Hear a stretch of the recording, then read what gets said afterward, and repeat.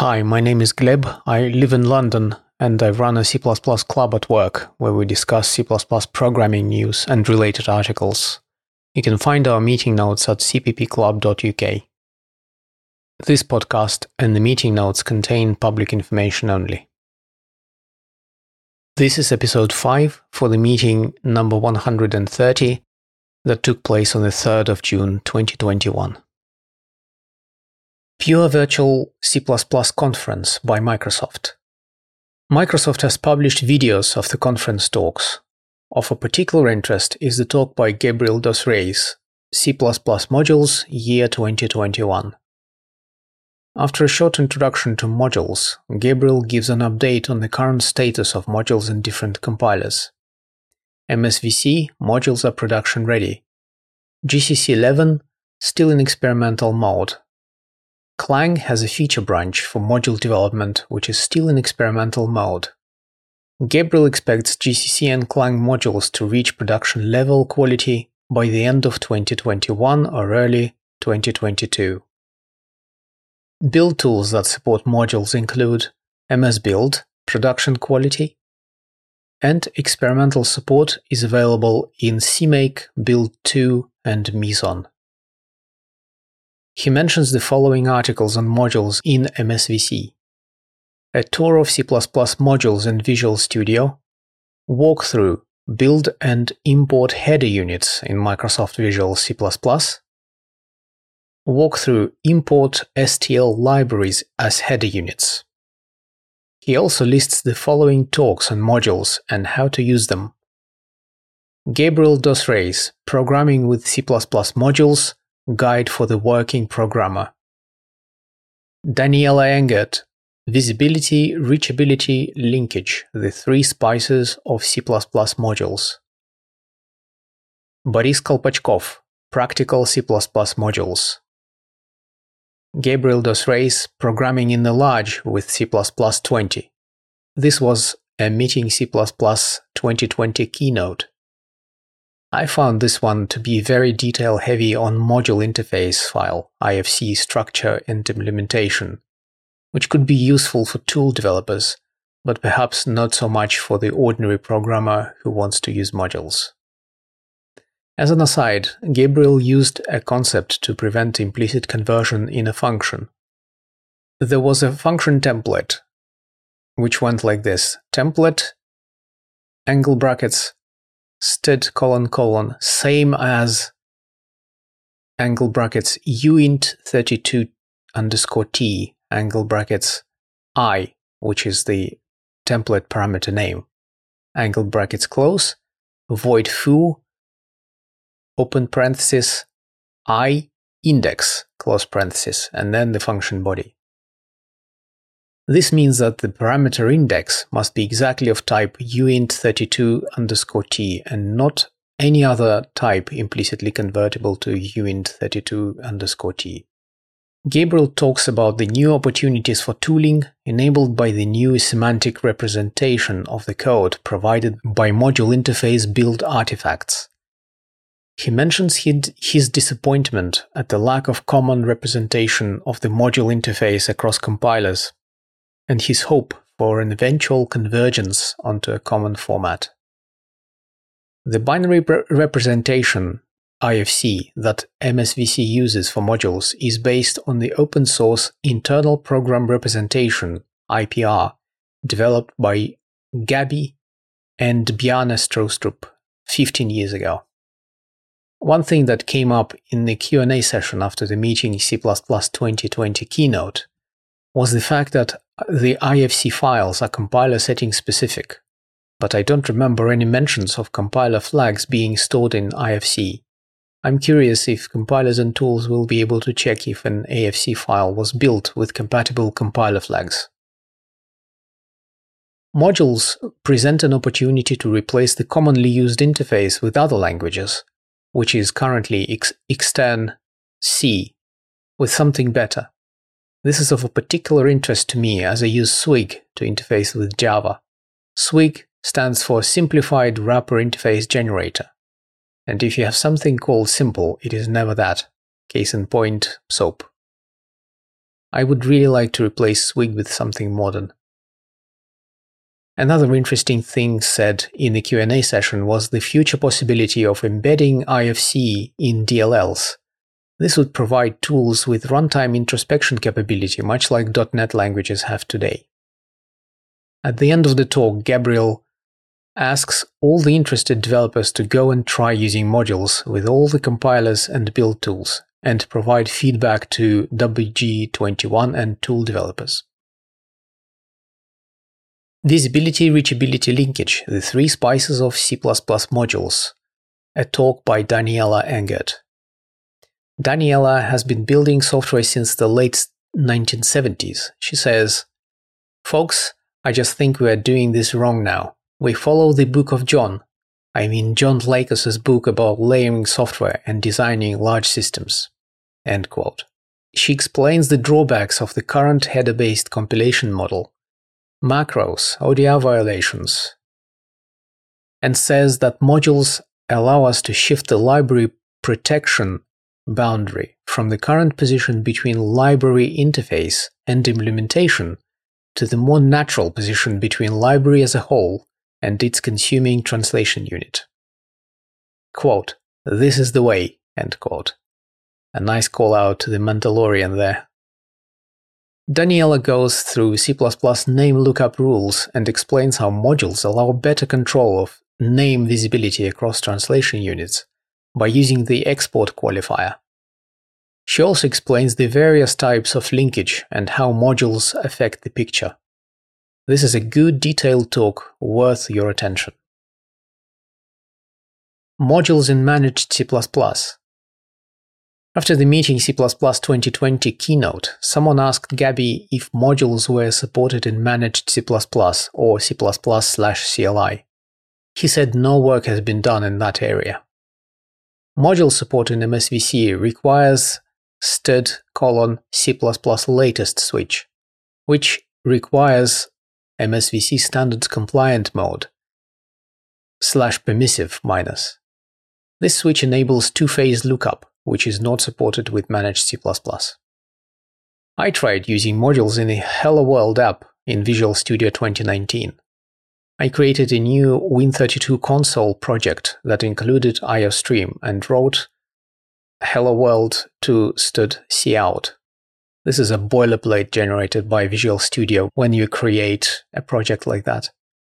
It has an include statement which includes IOStream, and then int main without parameters, in which there is one line stud:\cout, streamout, hello world, and that's it. Then I went to project settings, C++, language, and set the following options. C++ language standard. I set it to preview features from the latest C++ working draft. The switch /stud:\C++ latest. Enable experimental C++ standard library modules. I set it to yes, and the corresponding switch is /experimental:\module. Note that this requires that you select the standard library modules component during Visual Studio installation. After that, I replaced the include statement with import. Now the first line reads import stud.core. I left the rest alone, and when I did all that, in the currently available Visual Studio 2019 version 16.9.2, which was the currently available version at the time of writing, the program built and ran successfully. I didn't have to manually tweak the system module paths like in earlier versions. However, IntelliSense didn't seem to know about modules. The import keyword was highlighted red, and stud:\cout appeared as an unknown symbol.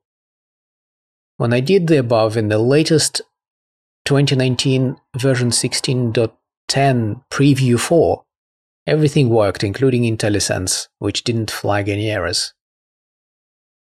Just as I was writing this, Visual Studio 2019 16.10 was released. The main news was that all C++20 features were now available under the stud:/C++ latest switch. It's the first compiler to be fully C++20 compliant. A Redditor writes, "I love that every single time they put in release notes that they repaired IntelliSense for C++20 modules. Then I write a single hello world program and IntelliSense fails." End quote. In my experience with a hello world program, IntelliSense in the new version seems to work as opposed to the previous release, but I haven't used modules properly yet. Also, Visual Studio 2019 16.11 Preview 1 was released at the same time. You can visit the announcement page to see lots of pretty screenshots, lots of improvements in Git support, but I'm probably not going to use them as I prefer Git command line. Most Git tools hide the crucial details from you, and then you end up with some weird history or a tragic merge you can't get out of. I gave it a go, and IntelliSense works well with modules. I also tried importing IOStream as a header unit instead of std:/core into my Hello World program. And IntelliSense didn't flag any errors, however, the build failed because the compiler couldn't find the header unit.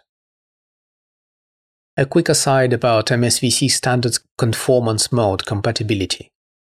Starting with Visual Studio 2017, which corresponds to MSVC compiler version 14.1, it is possible to opt in to the standards conformance mode with the compiler switch permissive minus. Quote, "This option disables permissive behaviors and sets the ZC compiler options for strict conformance. In the IDE, this option also makes the IntelliSense engine underline non-conforming code." This is the default mode for new projects created with Visual Studio 2017 version 15.5 and later. Quote, "Starting in Visual Studio 2019 version 16.8, the stud:/C++ latest option implicitly sets the permissive minus option. It's required for C++20 module support. The conformant mode requires Windows SDK version 10.0.16299.0 or later, which corresponds to the Windows Fall Creators SDK. Codenames. Earlier SDK versions do not even compile in conformant mode. The two-phase lookup is not supported in C++/CLI, as I mentioned before. But also, OpenMP is not compatible with two-phase lookup until VS 2019 version 16.5. To disable two-phase lookup and leave other conformant behavior enabled, you can use the switch Z capital C lowercase colon two-phase minus. WG21 May 2021 mailing is available. Here are some papers that caught my attention. Monadic operations for stud optional. The author, Cy Brand of Microsoft, writes, quote, "Stud optional is a very important vocabulary type in C++17 and up. Some uses of it can be very verbose and would benefit from operations which allow functional composition. I propose adding map, and_then, and or_else member functions to stud optional to support this monadic style of programming." End quote. Imagine a set of image processing functions that return an image.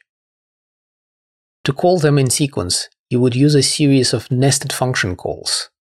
For example, if your calling function were called getCuteCat, which took an image as a parameter, you would call in that function the following functions: return addRainbow, and then inside make smaller, and then make eyes sparkle, and add bowtie, and crop to cat, and inside all those you would have the initial image. Notice how you have to read the calls from the innermost function call outwards, which isn't very natural. If you want these functions to return an optional image, or an error code. We can use std_optional of image for that. But now we have to check every call's return value so that we don't call the subsequent functions if a call returned an error. This proposal makes it possible to chain such function calls and handle failures transparently for the entire call chain. If this was accepted, then the call would look like this: return crop to cat image, dot and then add bow tie, dot and then make eyes sparkle, and then dot map make smaller, and then dot map add rainbow. This is how optional data type works in other languages. Optional in Swift and Java, maybe in Haskell, Agda, and Idris, option in Rust and Scala. According to Cy Brand, C++ is the only language that has an optional type without monadic API. Mark all library static cast wrappers as no discard. This paper by Hanna Dusikova is a great example of a small targeted proposal that makes sense and fits on a single page. Quote, "This paper proposes adding the attribute noDiscard to all library-based cast function templates, which only wrap language casts, as they are meaningless without accessing the resulting value." End quote. These templates are toInteger, forward, move if no except, asConst, toUnderlying, identity, and bitcast. Hanna notes that Microsoft STL already marks these as no discard. Next paper was pattern matching with exception handling. The N+1 monster strikes again. This time it's about using the proposed pattern matching feature with exceptions. The author, Jared Waterloo, proposes to allow the inspect statement to catch exceptions without having to use try-catch. This way, if a function returns A and throws B and C, the cases of the inspect statement for the function call would be able to match A, B, and C in a uniform way. Reddit points out many flaws in this proposal. What happens if the inspected function returns A or variant of A and B, and also throws A? Compared with exception handling, which you can and often should avoid doing for a single function call, the proposal adds quite a lot of error-checking machinery at call site. Some corner cases could also lead to hard-to-find bugs. As the Redditor Grassicot notes, imagine a function returning variant of A, B, and C being called using the new inspect statement that has the three cases. If the function signature changes to return variant of A and B, the inspect statement still compiles, but now the case C is silently a catch. If you had an enclosing catch C at a higher level, it won't catch it anymore. The paper seems to miss quite a few important use cases, and it's not clear if the proposed feature actually improves anything, while introducing many potential breaks and subtle hard-to-find bugs. C++ has a Wikipedia page dedicated to criticisms of it. The first comment on the Reddit thread summarizes it nicely with a Bjarne Stroustrup quote. "There are only two kinds of languages, the ones people complain about and the ones nobody uses." End quote. The article has sections on slow compile times, IOStream, well that's fair, iterators, uniform initialization syntax, exceptions, encoding of string literals, of all things, and code bloat for some old implementations of C++. Why? It also links to some articles by authors that seem to have an irrational hate for C++. I mean, it's just a programming language, you don't have to use it. Semantics of unsigned integers. A Redditor asks, what should be the semantics of unsigned integers? As it often happens, to get the right answer, someone has to post a wrong answer. And the Redditor Full Spectral was happy to oblige. They wrote, quote, "I'm one of those that doesn't agree with the always use signed types thing. if you don't understand the magnitude of the values involved, using signed types isn't going to magically make everything better. I believe in modeling the things you're operating on, and if that can never be negative, then I don't see how using signed values is better unless you always check the result. To that, Tony Van Erd replied, "People expect numbers to act like numbers. Neither signed nor unsigned really work like numbers when you are near the boundaries, but unsigned puts a boundary at 0, which may very well be the most common number in all programming. So avoid using unsigned numbers for numbers. Use signed. The committee apologizes profusely for making size t be unsigned."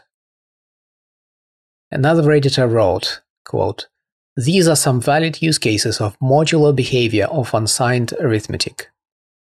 Hashes, random numbers, implementing multi-precision types, cryptography, emulation of hardware." End quote. And bit operations, of course.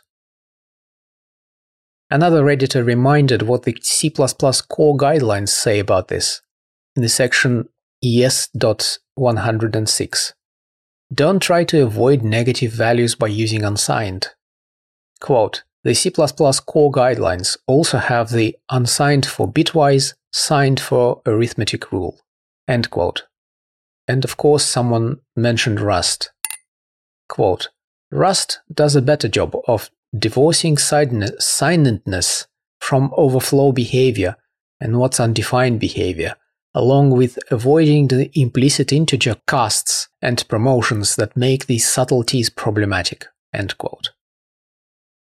This is it for today, and I'll leave you with this tweet by Sarah Drasner, who describes the ideal development workflow. Make it work, make it right, make it fast. Make it work again because you broke it making it fast. That's it, thanks for joining, and I'll talk to you next week. Bye.